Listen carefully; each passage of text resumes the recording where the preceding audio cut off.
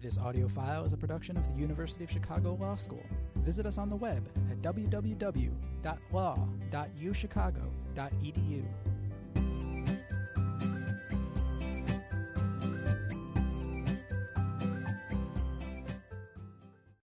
But of course, our main focus today is on our distinguished speaker, Justice Michael Kirby.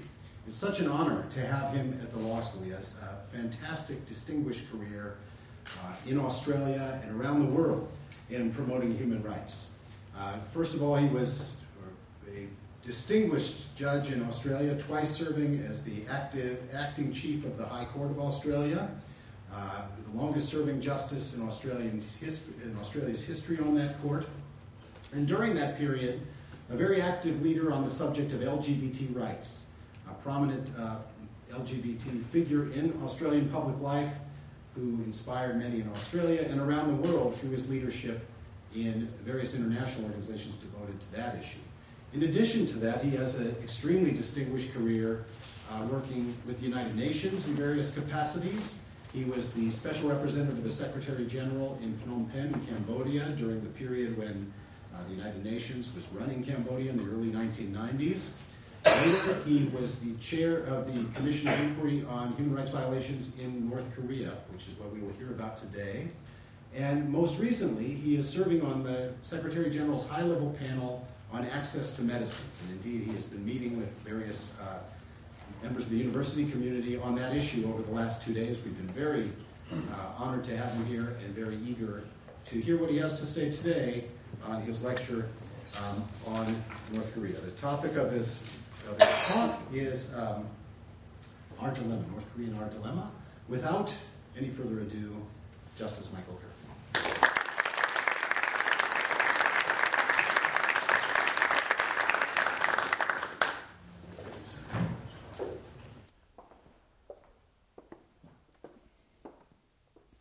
Thank you very much, Professor Ginsberg, and good afternoon, everyone. Thank you very much for coming along to this talk on the work of the Commission of Inquiry on North Korea, the Democratic People's Republic of Korea.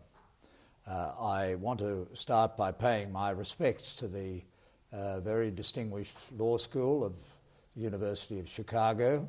This is my third visit to this law school, and on the last occasion I was here, I was in the presence of Justice Albie Sachs of South Africa and Justice Yaqub of the Constitutional Court of South Africa, and the whole place was covered with snow.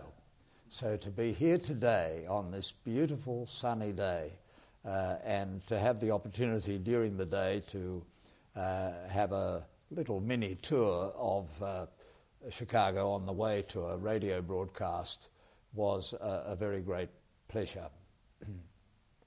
I also want to pay respects to the Schwartz family, Ulysses S. Schwartz and his wife Marguerite, who are the persons in whose name this lecture series has been founded.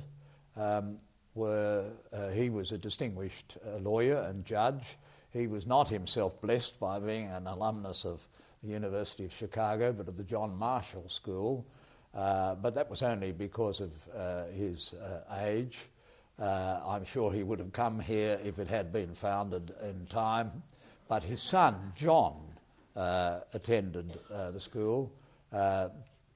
Ulysses S. Schwartz became a justice of the Supreme Court of Illinois, and John became a judge of the Federal Bankruptcy Court, and this lecture fund was established for us to reflect upon and think about the career of Ulysses S. Schwartz, who was, as I was, a judge of a state Supreme Court, and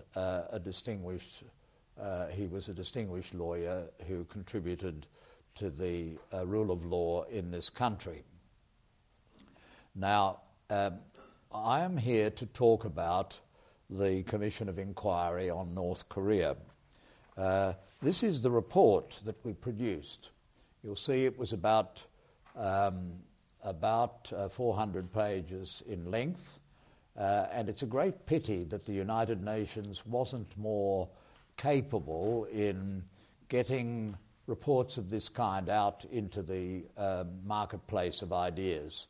It would be a good thing if anybody in the audience knows a ready publisher who will publish the report in a way that it'll be available in every airport near you, because even if I say so myself, taking responsibility for every word in the report, it is readable. It's a page-turner to see what is happening in our world, in North Korea, is a real eye-opener, and it's very important because of the dangers that it presents to itself and to its neighbours, that we should all be aware of it.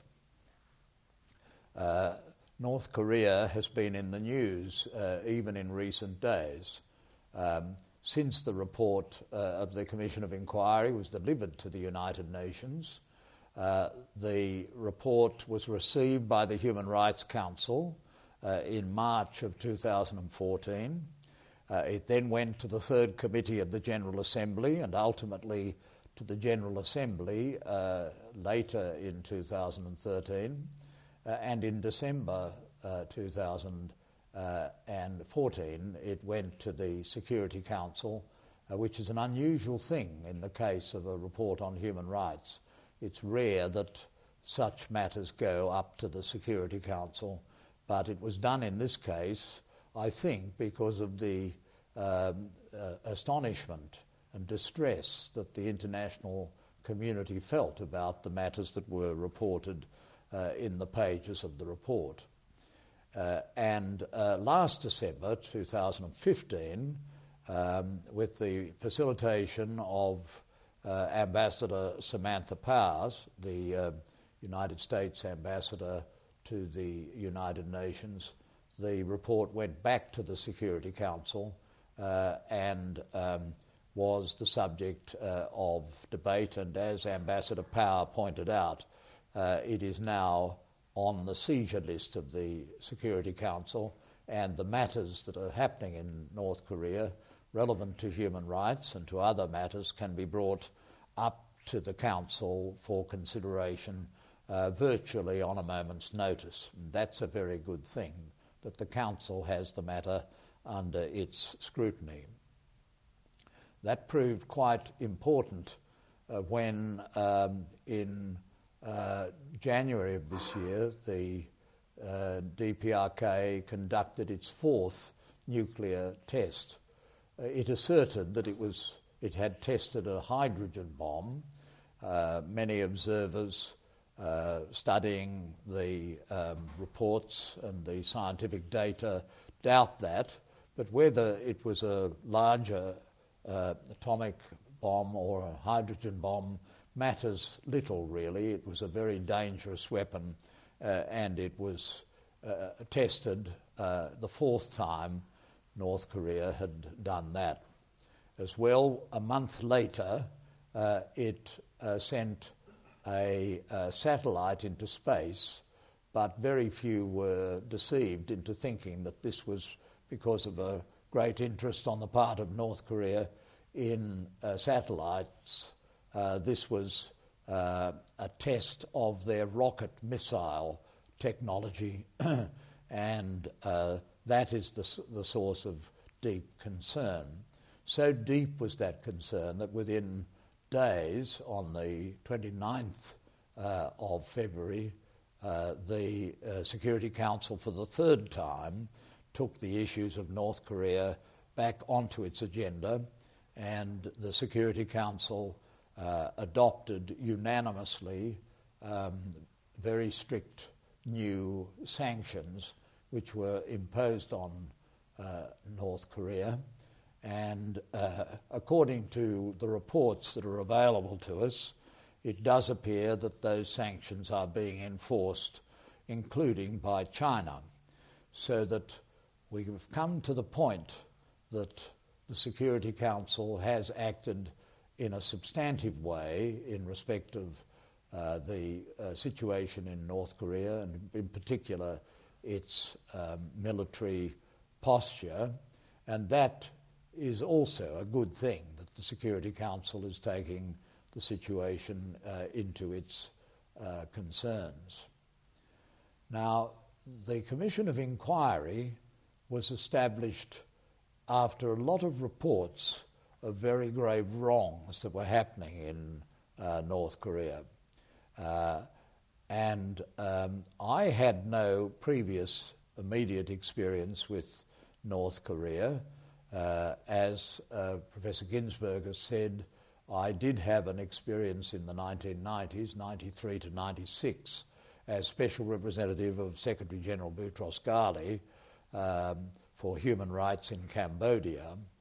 But North Korea was outside my immediate area of expertise.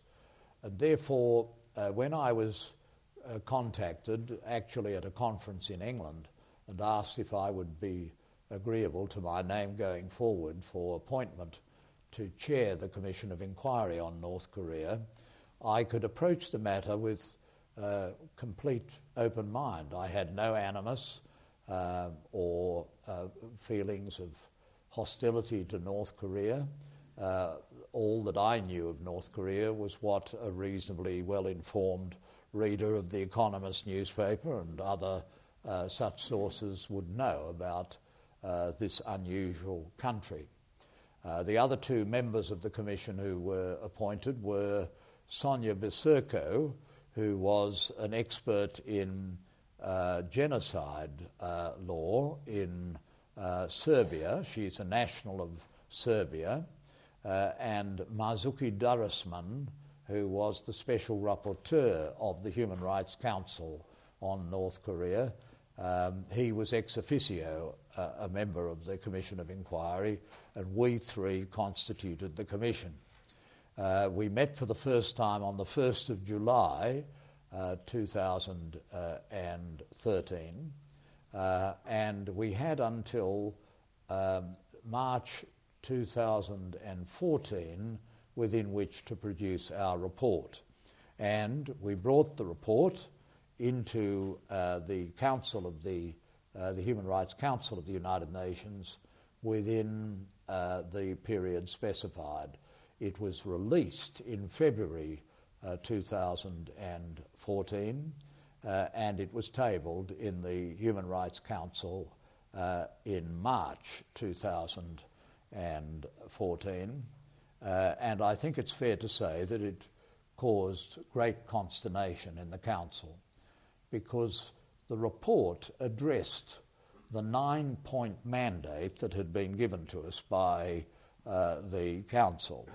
We looked, for example, at the issue of political control of the population in North Korea, the way in which media are totally controlled, the access to the internet is forbidden. It's available only to a very small elite. There is now an intranet within North Korea, which has itself proved very useful in spreading information around the country, but access to the internet is unavailable unless you can secure means in various ways that experiments in North Korea have sometimes permitted. But generally speaking, the people are under very strict psychological and political control. Movement within the country is very strictly controlled. You can't leave the district in which you are registered without the permission of a local official. The country is governed according to a type of modified command economy, and that has proved most inefficient in providing food to the population, and in particular after a famine struck the country in the mid-1990s, a very large number of the citizens perished in the famine. The exact number is a matter of conjecture, because access to this kind of data is not easy, but it's generally believed that something of the order of at least 400,000 of the citizens of North Korea died, and many say it's more than 1 million died. In a population of 24 million, that's a very large proportion of the country. As well as that, United Nations information indicates that there are very high levels of stunting amongst the children in the country, because they have been deprived of the necessary nourishment during childhood, and this has led to the interference with brain development during those critical first years of life. But in addition to these human rights wrongs, great human rights wrongs, the evidence that came before the Commission in the form of testimony from the witnesses who gave us evidence was of the interference in practice of religion in North Korea, any ideology or philosophy that is different from that of the ruling party and regime is very strictly watched and discouraged. The Christian affirming population of North Korea at the time of partition in 1945 was roughly the same as in South Korea, about 24% of the population. Now it's less than 1% of the population, and that is on figures provided by the government of North Korea itself. And they say that there is freedom of religion, but the figures seem to indicate that if that's so, it's so only in the language of their constitution and not in practice. There was a great deal of evidence about the persecution of Koreans who had fled the country, particularly during the famine, to get into China, and that the special persecution of women, the effective trafficking of women when they went into China for the purpose of survival, and the severe punishment if they were discovered on their return to North Korea to have had any contact with agents of South Korea, the Republic of Korea. So all of these testimonies that came before us in our public hearings painted a picture which was one of a country that for a very long time has been oppressing its population and breaching the international law of human rights. And therefore the question that was posed for the Commission of Inquiry on the basis of the evidence that we had was, did any of this evidence rise to the level of genocide? Did any of this evidence rise to the level of crimes against humanity? Genocide is defined in the Genocide Convention as being acts of violence as a matter of state policy directed at a population or part of a population for reasons of race, nationality, ethnicity, or religion. And in the end, we couldn't say that the persecution of people in North Korea was based upon any of those grounds. Fundamentally, it was based upon the disorganisation of the economy and the failure to provide for the food of the population, a primary obligation of government, whilst they pursued expensive nuclear and other armament endeavours. But fundamentally it was based upon the so-called Songban system, which is a system that was instituted in North Korea by the founder and which classifies people according to their loyalty to the regime.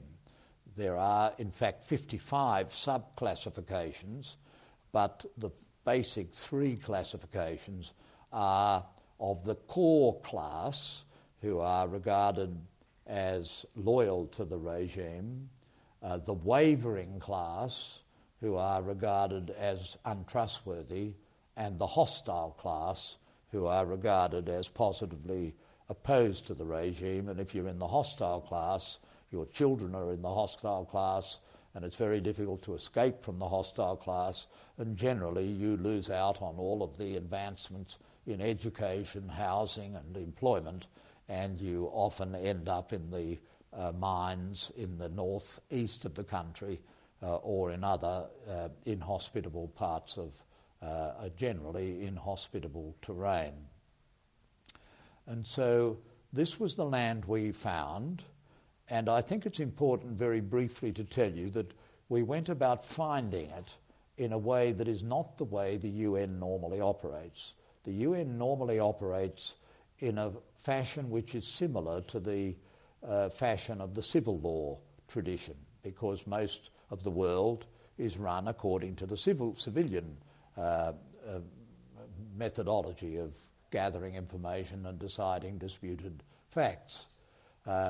We didn't do it that way. That way has advantages. It's cheap and it's efficient and it can be quite effective, but it's pretty secretive. And we decided that we would go about our inquiry in the manner of the Anglo-American legal system. And so we had public hearings, we had media present during the public hearings, we had transcript which was put up online, we put all our witnesses who it was safe to put online with their consent and with our decision on the internet, so that when, as was inevitably going to happen, we were attacked by North Korea for having chosen people who were enemies of the fatherland, we could say, well, have a look for yourself, see these people and judge for yourself whether or not they were trustworthy. The methodology of the Commission of Inquiry on North Korea was a very important step, and in Geneva now, this is generally regarded as the gold standard of UN inquiries. And I think we're going to see more inquiries of the United Nations done in this open, transparent way. Often the best antidote to the oppressors of human rights is to act in a way that is manifestly fair to them, that observes due process even to them, but that is transparent and that puts the matter out in the public domain so that the citizens of the world can see it. Looking back on our inquiry, I think I can say that even if nothing came of it, nothing at all, the fact that the people who came to us were honoured to be accepted and to express their evidence and their suffering before the international community, that itself, that the United Nations made that facility available, was itself a very important way of dealing with the secretive and oppressive and totalitarian regime of North Korea. Now, all of this came into the Council on Human Rights and into the General Assembly through the Third Committee, and then to the Security Council. And I think it was the power of the report that got the Security Council interested in the matter. But as we all know, resolutions of the Council on Human Rights and of the General Assembly and of the Security Council, even big resolutions with strong votes, which is what all these resolutions were, don't actually change the human rights of a single individual who's affected by them. And therefore, the question is, what can we do to secure action on the recommendations of the Commission of Inquiry? We made a number of recommendations which have already been implemented. One of them was that a field office should be established in the region. We hoped in the Republic of Korea, in South Korea, although that's a sensitive matter in itself, and it wasn't certain that the Republic of Korea would agree. But eventually they did, and so a field office has been set up in Seoul, which is continuing the work of the Commission of Inquiry. It's continuing to gather the data and effectively to gather the testimony. Indeed, taking up our own methodology and a suggestion of the High Commissioner for Human Rights, Prince Zayed of Jordan, it's taking it up in the form of depositions which could one day be placed before a tribunal that was looking at the guilt or otherwise of those who are the subject of the statements by the witnesses. And other recommendations are contained at the conclusion of our report. The report is full of findings which we make concerning the wrongdoing, findings of crimes against humanity, though not of genocide, and recommendations are made of the steps that could be taken to implement the report. A specific recommendation was that accountability had to be asserted in respect of those who were responsible for the crimes against humanity that we reported. A crime against humanity is by definition a crime involving violence against individuals or group of individuals as a matter of state policy and of a kind that shocks the conscience of humanity. And therefore, by definition, a crime against humanity demands that there should be a response, there should be an action, and that is what we recommended. We went through the possibilities of action. We considered whether it would be enough that a prosecutor should be appointed awaiting a subsequent tribunal, either within Korea itself or within the international community, but without specifying a particular court. But the problem with that is that until you know the court, it's more difficult to identify exactly what the evidence will be appropriate to the jurisdiction of that court, and therefore that was a less than favoured proposal. Another proposal was for a special tribunal, like the tribunal on the former Yugoslavia or Rwanda. But those tribunals, though they have had some effectiveness, as we've seen even within recent days, with the conviction of Karadzic in the Yugoslavia tribunal, they are extremely expensive, rather slow, and therefore we didn't think that that was an idea that the United Nations would accept. But the most suitable tribunal, we thought, was the International Criminal Court. But the problem is that North Korea is not itself a party to the Rome Statute setting up the International Criminal Court. And therefore, we had to look to the special provision in the Rome Statute by which there is an exceptional case if a party is not if a country is not a party to the Rome Statute, where the Security Council can refer the country into the jurisdiction of the International Criminal Court. And this has been done twice in recent years, one in the case of Darfur and the other in the case of Libya. And so we thought that that was the appropriate step to be taken, and we recommended that. But to get that done, you require a substantive, not a procedural vote of the Security Council, and a substantive vote would require the concurring vote of the 5 permanent members of the Security Council, the United States, France, the United Kingdom, China and the Russian Federation. And China and the Russian Federation, though making it clear that they didn't question any of our findings, have also made it clear that they didn't agree with country-specific mandates, and therefore they didn't agree to any substantive step being taken. The question that is now presented by the resolution of the Security Council unanimously on the 29th of February of this year is whether in the events that have now occurred, the Security Council would be willing to take a substantive step in respect of referring North Korea to the International Criminal Court. Some people say that is a pipe dream, and it may indeed be something that won't happen soon.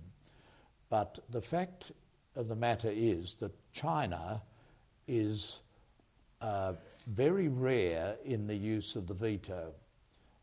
In the history of the United Nations, the veto has been used something of the order of 450 times by the Soviet Union and the Russian Federation, about 300 times by the United States of America, about 80 times by the United Kingdom, about 56 times by France, and 11 times by China.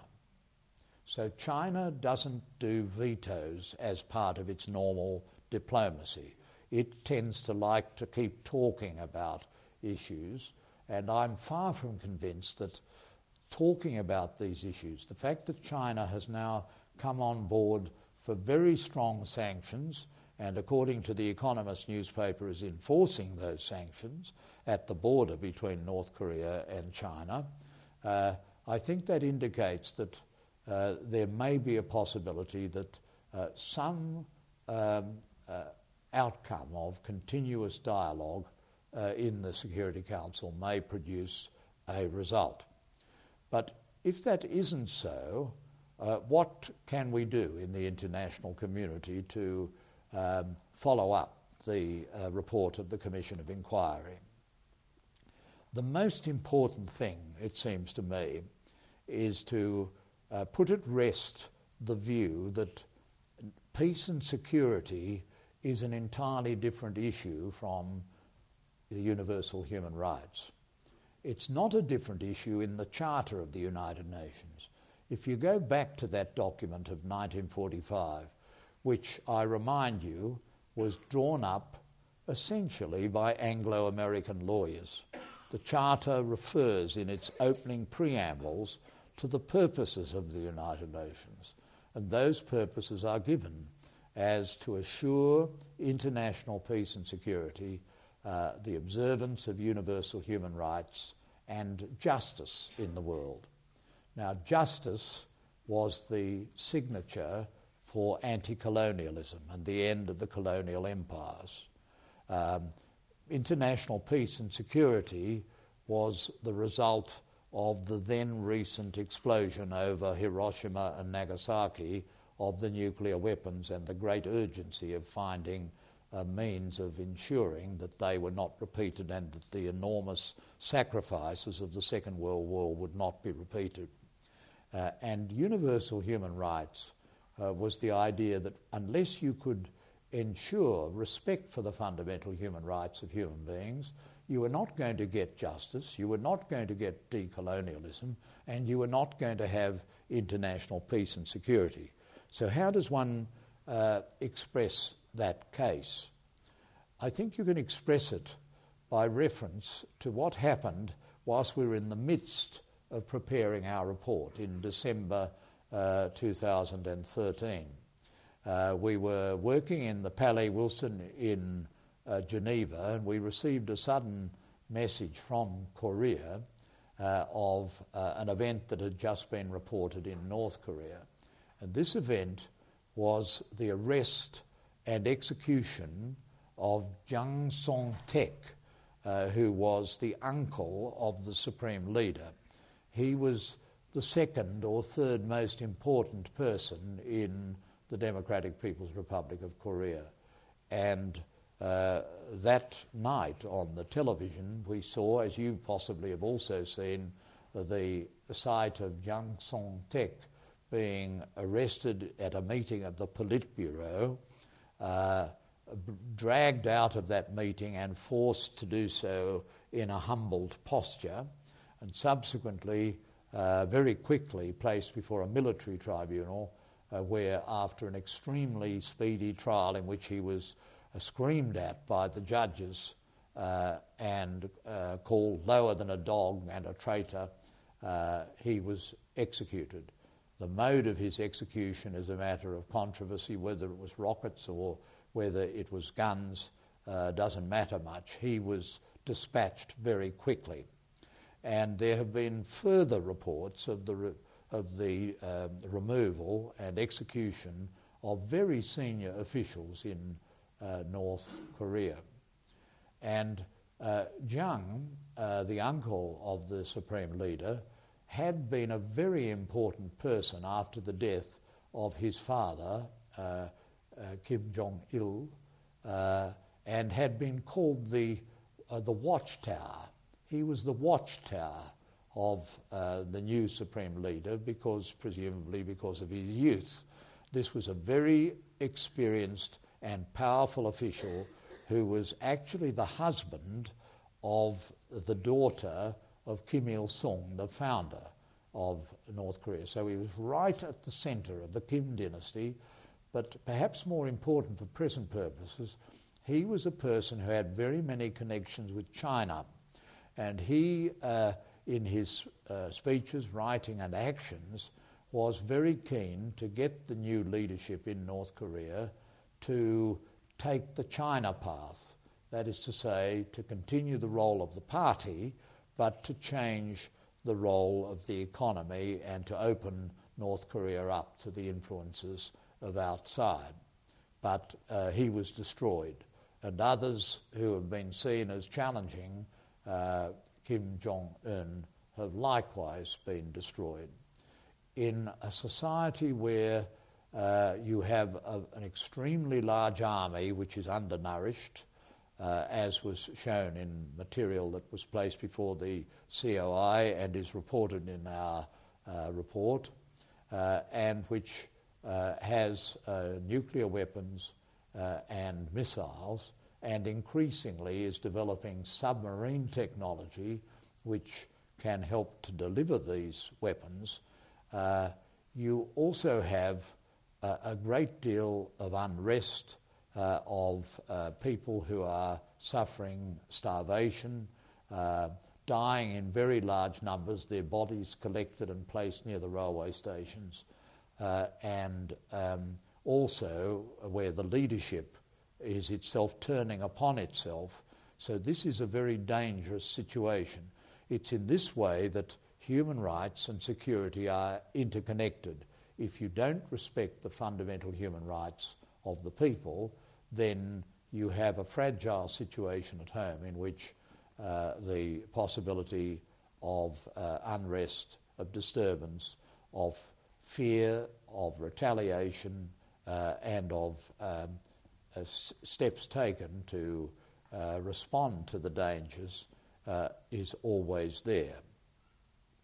So in terms of the short-term actions that can be taken, I think that involves continuing the work of the special rapporteur, and the United Nations now has to appoint a new special rapporteur, as Marzuki Darusman has retired, taking up one of our suggestions, which was of a contact group of countries friendly to North Korea, so that by this way a means of communication can be had to promote dialogue on the part of North Korea so that it understands the way the international community operates and how it needs to operate to be accepted within the international community.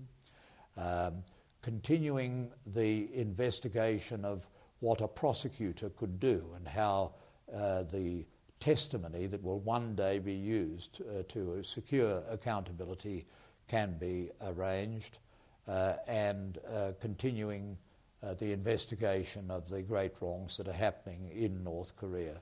All of this requires action, but so does the strong action on the part of the Security Council to impose the sanctions which have been voted recently, and to ensure that North Korea is left in no doubt that the international community demands that it return to the Nuclear Non-Proliferation Treaty, because its possession of nuclear weapons is a great danger to itself and to its neighbours and to the ecology of our planet. So that is where the matter rests at the moment. we were told in recent days that during December of last year, the United States opened secret talks with North Korea to explore possibilities of dialogue and the path that might lead to some form of acceptance of the unacceptability in the world community, including Russia and China, of nuclear weapons. I think that is a good step. I believe that dialogue is essential, but equally so is insistence on accountability. And so the message that I would bring this afternoon on the eve of the meeting of Prime Minister Abe, President Park Geun-hye and President Obama in Washington on Thursday of this week is that you have to, in dealing with North Korea, you have to be prepared to embrace paradoxical thinking. You have to embrace taking steps that appear antagonistic with each other, but which involve reaching out, because nuclear weapons are too dangerous a risk to just ignore or to react only with harsh and belligerent action. But on the other hand, experience has shown that North Korea reacts best when the international community makes it clear that its stance is unified and strong and based on facts. And the report of the Commission of Inquiry provides us all with the facts, and we can't now say we don't know what is going on in North Korea, because the material is now available to us and provides a very sound basis on which the international community should operate. So that is my Schwartz memorial lecture, and I'm very proud to have been asked to deliver it at this law school. And now we will have some Q&A so that you can ask some questions and make statements. So thank you very much. Big round of applause.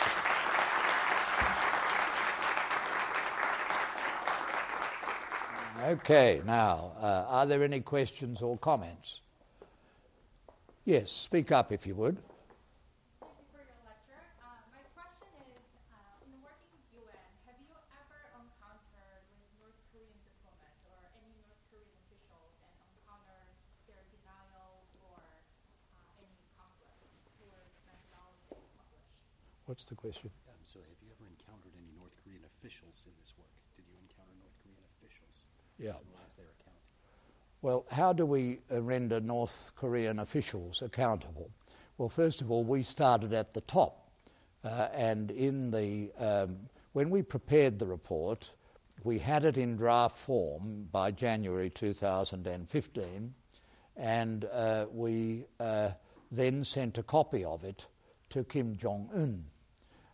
We didn't really expect him to respond straight away, but the letter of transmittal is an annexure to the report, and it's worth reading, because in the letter of transmittal we said to him that under international law, this was a referral to the command principle, under international law, if a person in command of others who, having the power to prevent or sanction others from crimes against humanity, fails to do so, that person may themselves be liable in international law for the crimes. And I said in my letter of transmittal, including, yourself. And the United Nations didn't like my doing that any more than they liked my having public hearings or having the media present or any of these other innovations. But I told them that it was a basic principle of due process, at least in common law countries, that if you have the responsibility of inquiring and making findings, and if you come to a conclusion that somebody might be liable for a very serious offence, they don't get more serious than crimes against humanity, then your duty is to put that person on notice that that is your inclination, so that before the final report or the final decision of that body, in this case an inquiry, not a prosecution and not a court, but that you give them a chance of speaking to you directly and answering what is concerning you.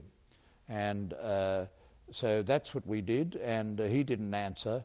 But since our report came out, there was a big change in the conduct of North Korea. At first, they entered into what was called the charm offensive, and they spent several months trying to mollify the international community so that the matter would not be referred, as we had recommended, to the Security Council. And it was really astonishing to see the things that they did. For example, they agreed for the first time to respond to the Universal Periodic Review, which takes place in the Human Rights Council. They had already gone through one investigation and response and had said, we don't agree with any of the criticism and we're not going to do anything that you recommend. They were the only country in the history of Universal Periodic Review that had responded in that way. But then during the charm offensive, they said, we agree with a number of the recommendations. And, for example, one of the recommendations they agreed with was that they should stop public executions of people, because we recounted the testimony of school children who had people who, when school children had been taken to witness executions, and how the blood and bones would shattered in the execution and would come and spray on them, which they found disgusting, and they were rounded up and required to be there. And North Korea said, well, we'll reconsider that. So they agreed to a number, though not all of the recommendations, but a large number. This was during the charm offensive. But once the United Nations showed its spine and sent the report to the Security Council, the charm offensive finished at once. The proposal that they should go to Brussels and discuss human rights with the European Union stopped.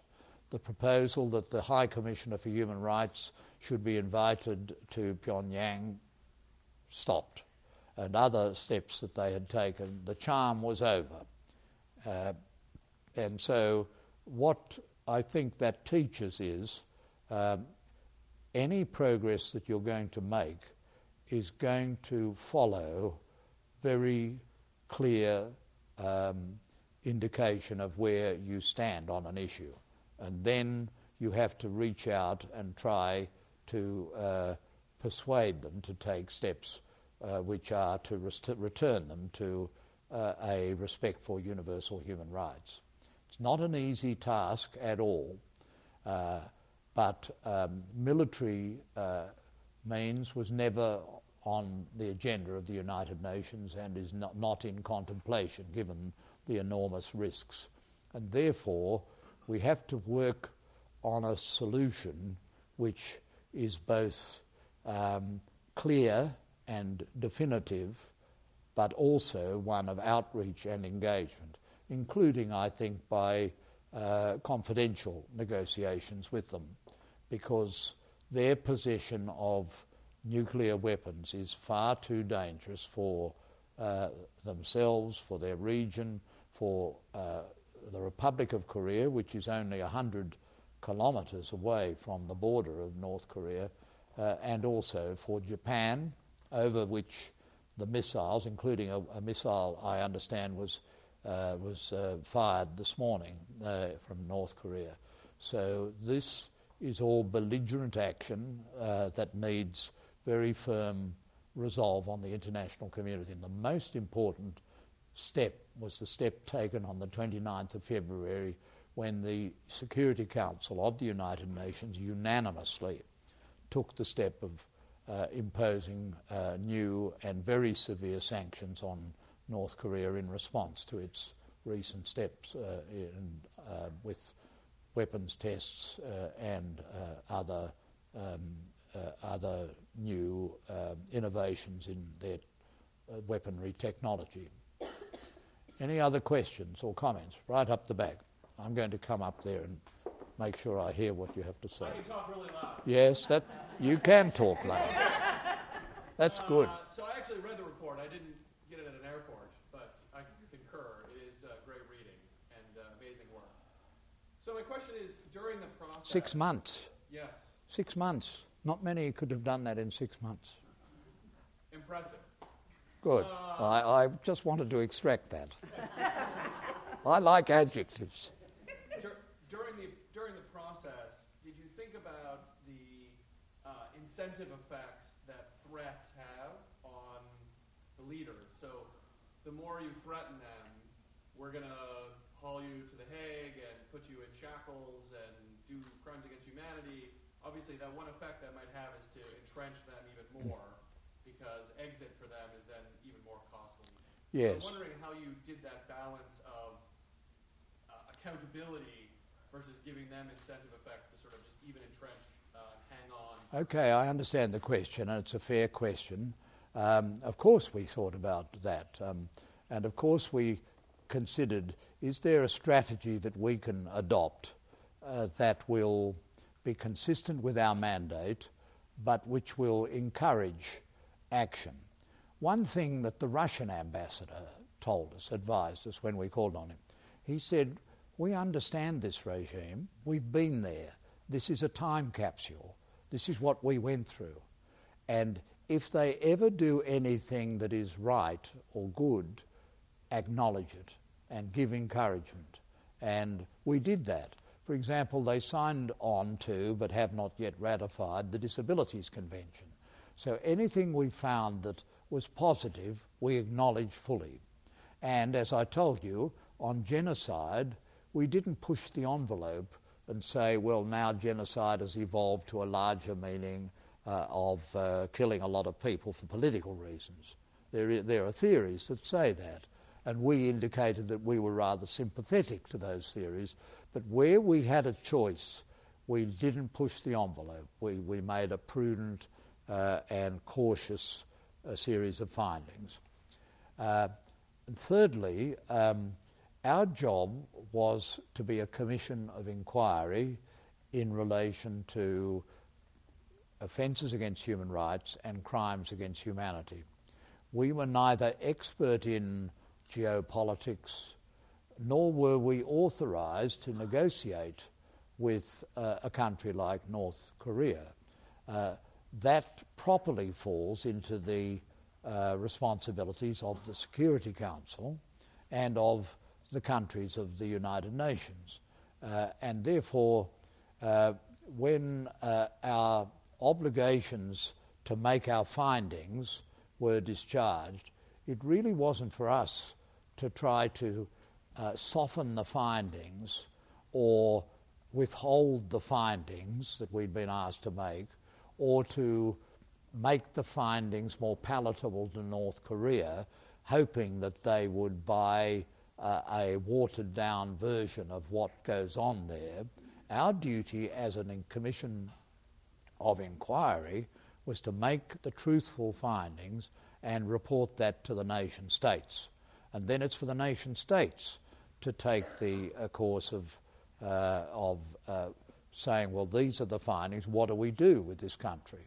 But the one thing we can't say now is we don't know. The nation states know. So they have the information. This is a bit like the separation of powers. The inquiry did the investigation, it made the findings. We were urged to continue the commission of inquiry. And I said, and my colleagues said, no way.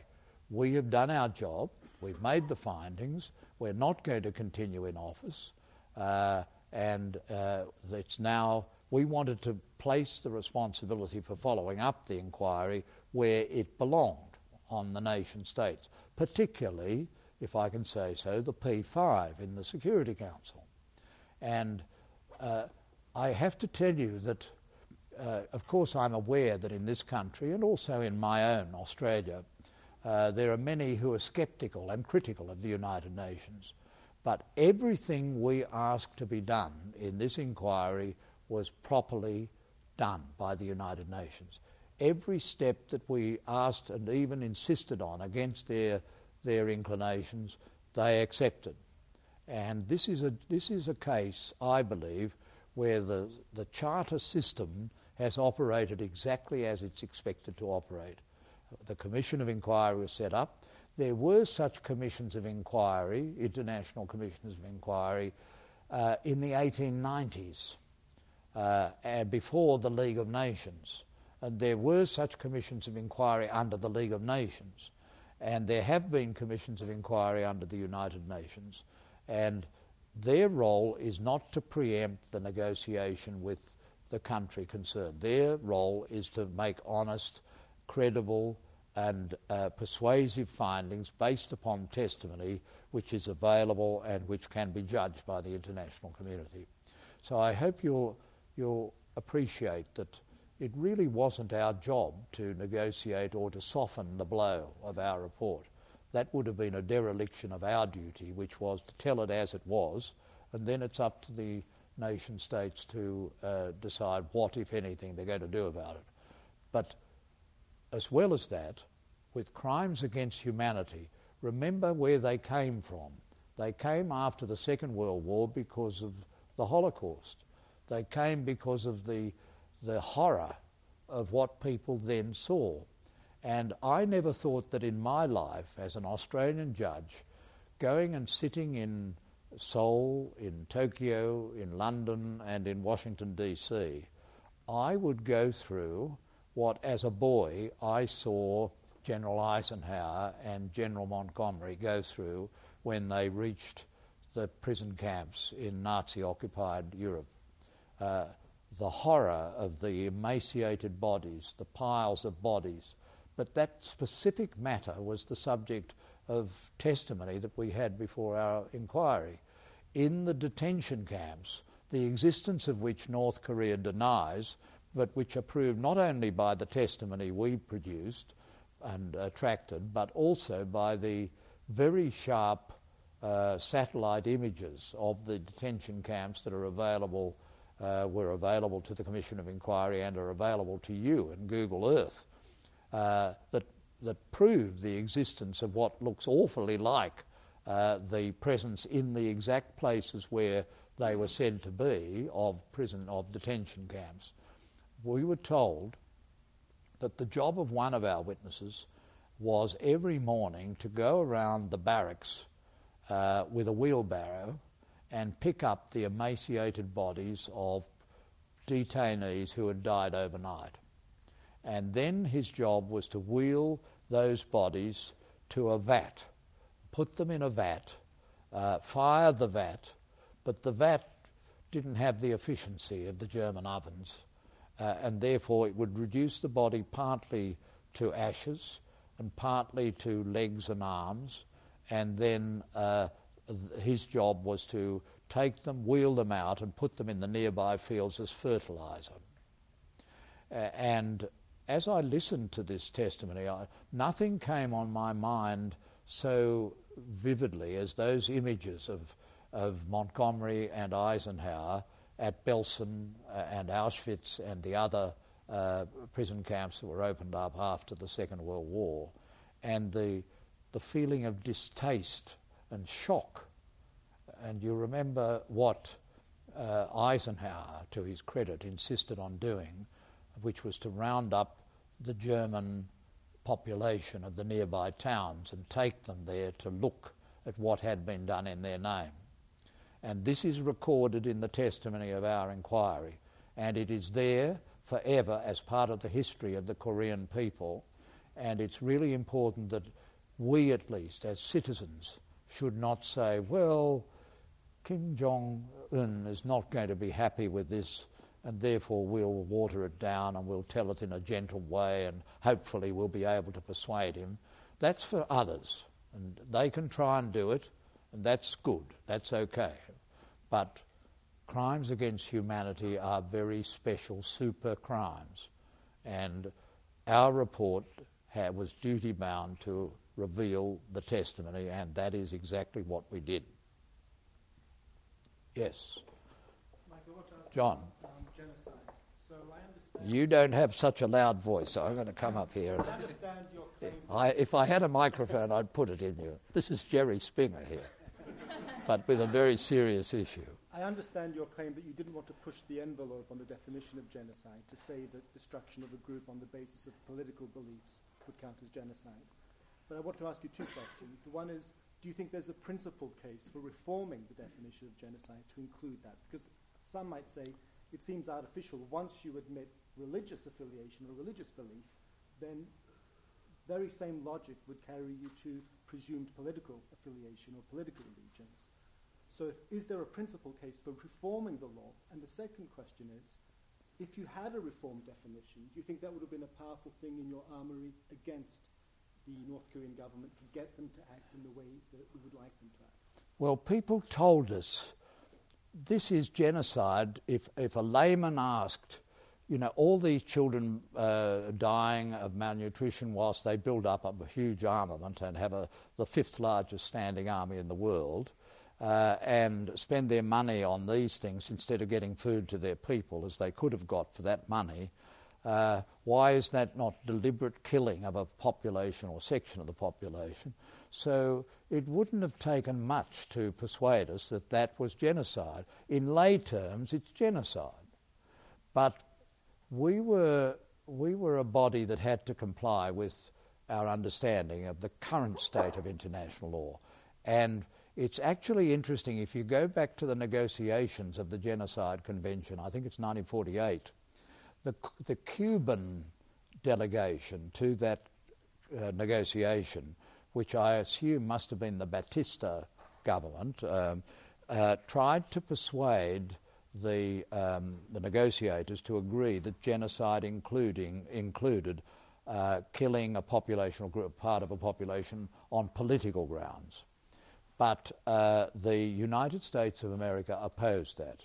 I don't quite know why, but they opposed it. They said, stick to ethnicity and religion, which of course was what the Holocaust had been. And we consulted experts. See, I'm not an expert in Holocaust or genocide law, but we consulted Professor William Shabas, who is an expert. And he's written a book in which he said international inquiries should curb their inclination to find genocide on the basis that if they don't find it, then that's a failure of the inquiry, because this is the gold standard of international crimes. And you shouldn't feel that that is so, because crimes against humanity are already terribly serious. It's not just offences against human rights law. These are super crimes of things that really shock the conscience of humanity and therefore demand accountability. And so after hearing, we consulted others, Sir Geoffrey Nice, who was a prosecutor of genocide in the Balkans, and we consulted lots of other people, and it's all there in our report. And we said, personally, we were inclined to think that genocide in international common law, the customary law of mankind, has moved on to recognise genocide for political reasons. But we've already got all these crimes against humanity. We don't have to do that, and we're not going to do it, because we wanted our report to be as tight and strong as we could make it. And we also wanted, in a sense, to be fair to North Korea. We actually invited them to be present, and we negotiated with the government of ROK, the South Korea, to allow exceptionally a representative to come from North Korea to represent them. They agreed to that, which is to their credit. Or we said you can brief lawyers in South Korea to represent you, and we will accept them. And they didn't do any of these things. So we were trying to be fair to them, and the best way we could produce a rigorous report that was convincing was not to push the envelope, to just do it within the limits of the law as it stood, and that would be the more powerful, because we hadn't done that. we hadn't pushed. But in fact, back in Australia, when I rushed to catch my plane to come to Chicago, I was in the middle of a paper for Professor Colin Tatz, who writes on genocide studies, on just this issue. Has genocide moved on? And I think with you that it has moved on. Cambodia, take Cambodia. The Khmer Rouge didn't kill people because of their race. They were all Khmers. And they didn't kill them because of their religion, because they were Buddhists or Catholics. But they killed them because they were regarded as unreliable politically. It was it was the same as North Korea, and to some extent a similar type of organisation of society. So the answer to your question is we did think that it should advance. We explained why we didn't do it in our report, and I think we took the right steps in the report given the current state of indisputable international law on this subject. Yes, excuse me, I'll just... The Iraq War, there Thank you. is considerable normative stance against coercive regime change. And indeed, Sorry. Putin and Marguerite have said one reason for their support of Assad is to establish a norm against coercive regime change.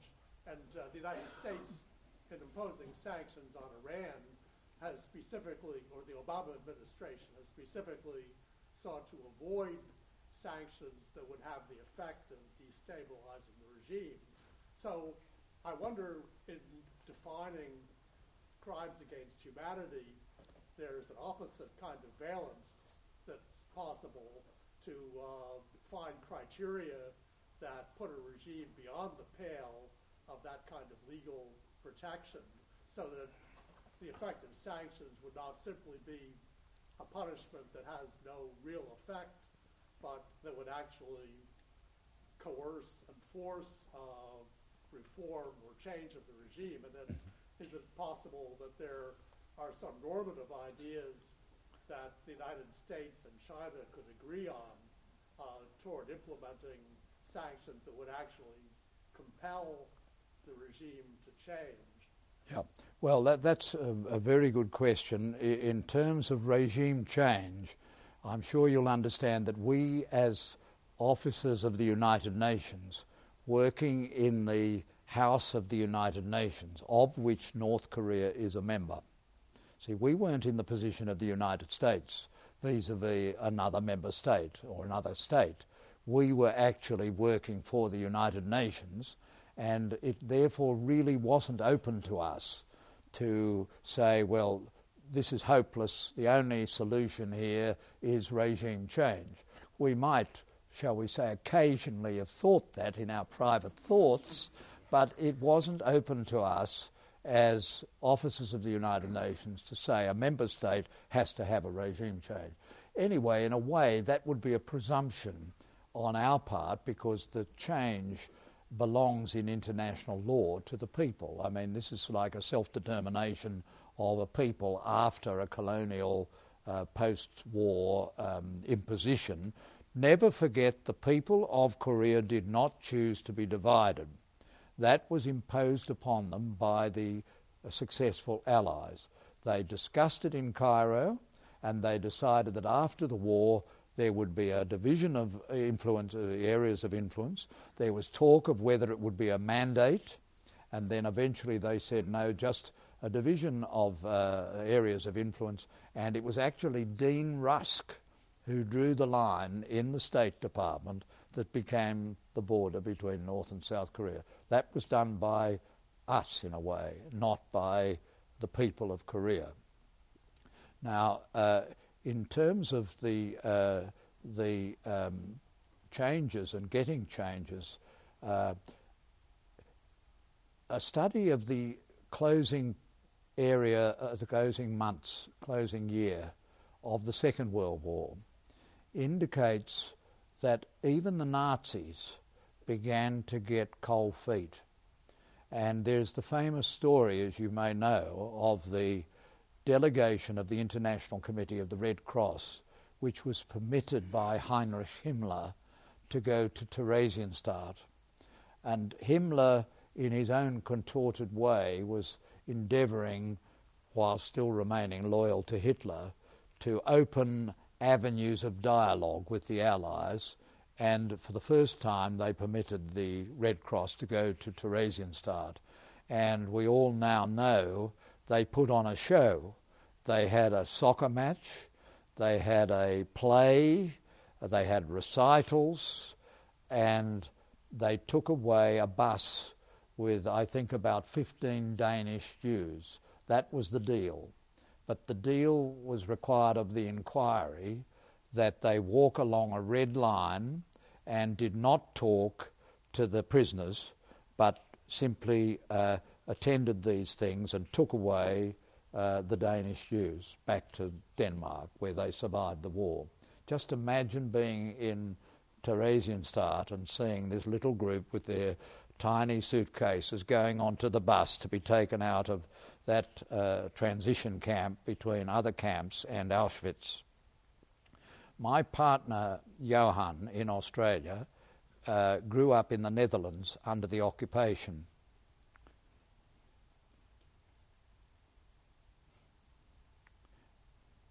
And he said to me, "Don't you walk a red line." And we didn't. We told the truth. Politicians can walk red lines. They can negotiate. But this is a really horrible situation, and it has to change. North Korea didn't have to become a member of the United Nations. It's not obligatory. It could have stayed out and acted as it wants to do. But if it joins the United Nations, it has to comply with the Charter, which talks of international peace and security, universal human rights, and justice. And it signed, strangely, most of the big United Nations human rights treaties. And if it does that, it has to comply with them and has to be accountable for them. And that's basically all we did. And so as to the wider questions of regime change, I don't want to get into the Iran issue, but I do think there has been some progress on Iran, and we should take encouragement. These are very difficult negotiations, and the most important imperative, if you are my age, you grew up under the shadow of the mushroom cloud, and after the Second World War, you were never sure that we were going to survive. I mean, that is the truth of the matter. Down there in Australia, we all had this image of the mushroom cloud. Now, the current generation has lost that, but that is still with us, and that is still terribly dangerous. And we really have to take the situation of a country with these human rights abuses very seriously, because the nuclear weapons that they now possess is very dangerous to themselves, but also to others. Yes? Division of Korea, was it Dean Rusk or Dean Acheson? No, it was Rusk, I gather. He was a middle level. Acheson was the Secretary of State, yes. So he wouldn't dirty his hands with anything. Okay. But Dean Rusk was a middle level official in the State Department. Okay. And it fell to him, and he didn't know anything about the Korean Peninsula, and he said, I just struck a line with some contouring of topography through the middle of, and if you look at it, it started out almost exactly in the middle, and it ended up after the Korean War, just about exactly the middle of the Korean Peninsula. But it's very important to remember that it wasn't the choice of the Korean people.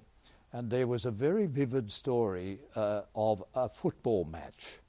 In the Asian Games, ironically, the two finalists to win the medals for the top football team were DPRK and ROK, North Korea and South Korea.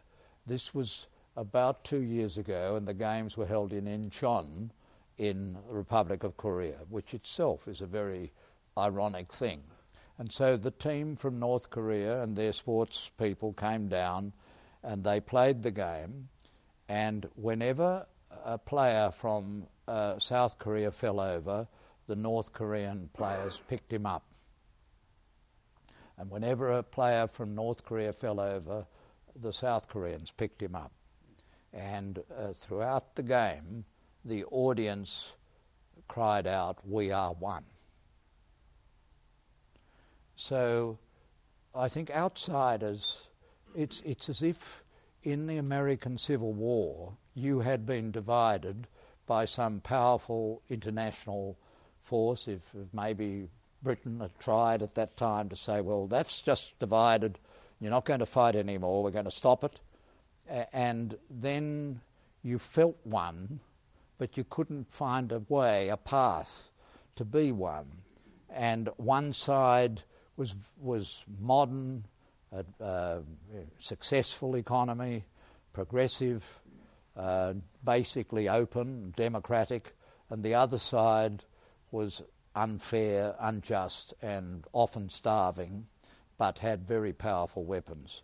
I mean, it's as if that had happened in your case, and I think we have to remember that the Korean people are really, to some extent, innocent of this, and what has happened is really a most unfortunate historical accident, but it's there and it's dangerous, and we therefore have to have the truth and the facts, and then we have to decide what we do and how can we move in dialogue towards a peaceful resolution of this.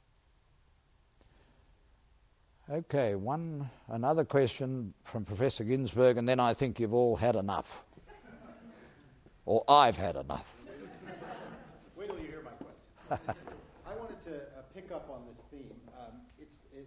In a way, it seems like the core of the dilemma. You didn't talk much about the nuclear side. So the human rights side we've heard a lot about, and it's obviously a very passionate and horrific set of circumstances. In a way, the dilemma arises because of the nuclear side, and there can't be any humanitarian intervention or any of the other things that might be considered in a country without nuclear weapons. And I wanted to know, in a way, if you have come up with any thoughts on how the rest of the world, and even South Korea, can credibly commit to the northern regime that we don't want regime change. And the reason they have the nuclear weapons is because all they care about is their own political survival. Unification, under the South's terms, would disturb that. Humanitarian intervention would disturb that. How can, in a world where we are increasingly seeing desire to intervene, responsibility to protect these doctrines, how can we credibly say to them, no, you can keep your regime? Well, I don't think that's going to happen, because you know that the Constitution of the Democratic People's Republic of Korea claims that it is the legitimate government of the whole of the peninsula. And the Constitution of the Republic of Korea claims that it is the democratic government of the whole of the peninsula. And in fact, in the Republic of Korea, I understand they have governors for the lost provinces that are in the north, who are solemnly appointed by the President of the Republic of Korea, but they're not in office. Presumably they're waiting for an opportunity. So I don't think there's any possibility that, even if we had suggested it, which would have been excessive to our mandate, that that would be taken seriously. But there are a lot of issues that need to be addressed along the lines of various contingencies. Don't forget that the end of the division between the two Germanys didn't happen by careful planning and by careful dialogue and ultimate acceptance and this will be a good thing for all of us. That didn't happen at all. Some mistakes happened. Mistakes occurred. And then there had to be very swift action. And so I think the likely trajectory is not going to be great gestures from South Korea or from North Korea. I think it's going to be just seeing how the coming years of the current regime play out. Of course, Kim Jong-un has seen the documentary of the fall and execution of the Ceausescus. And he's seen the documentaries of the way Saddam Hussein ended up in a ditch and the way Gaddafi ended up in a pipe. And so, looked at from the point of view of regime preservation, the strategy that he has adopted is not an irrational strategy. But the problem that it presents for the world in human rights terms is that it's a very dangerous strategy, because the danger is not only a war being caused by North Korea or South Korea or anyone else. The danger is an accident or a mistake or somebody who's fed up with the tension of living in a situation where he or she might be blasted to pieces by a rocket. And these, therefore, are the dangers for which diplomats have to prepare. But a commission of inquiry has to find the facts, and that's what we did. That was a limited job, but an important job, and it was well executed in a readable report. And if anybody is here, a person from a large publishing enterprise who would be prepared to reproduce the report, put a few very nice photographs of the chairman of the Commission of Inquiry and other photographs in the report, and put it in O'Hare Airport and other airports near you, that would be a very good thing, because the people of the world deserve to know what the source of the risk is and ensure that we respond to it rationally, carefully, prudently, but remembering the duty of accountability for crimes against humanity.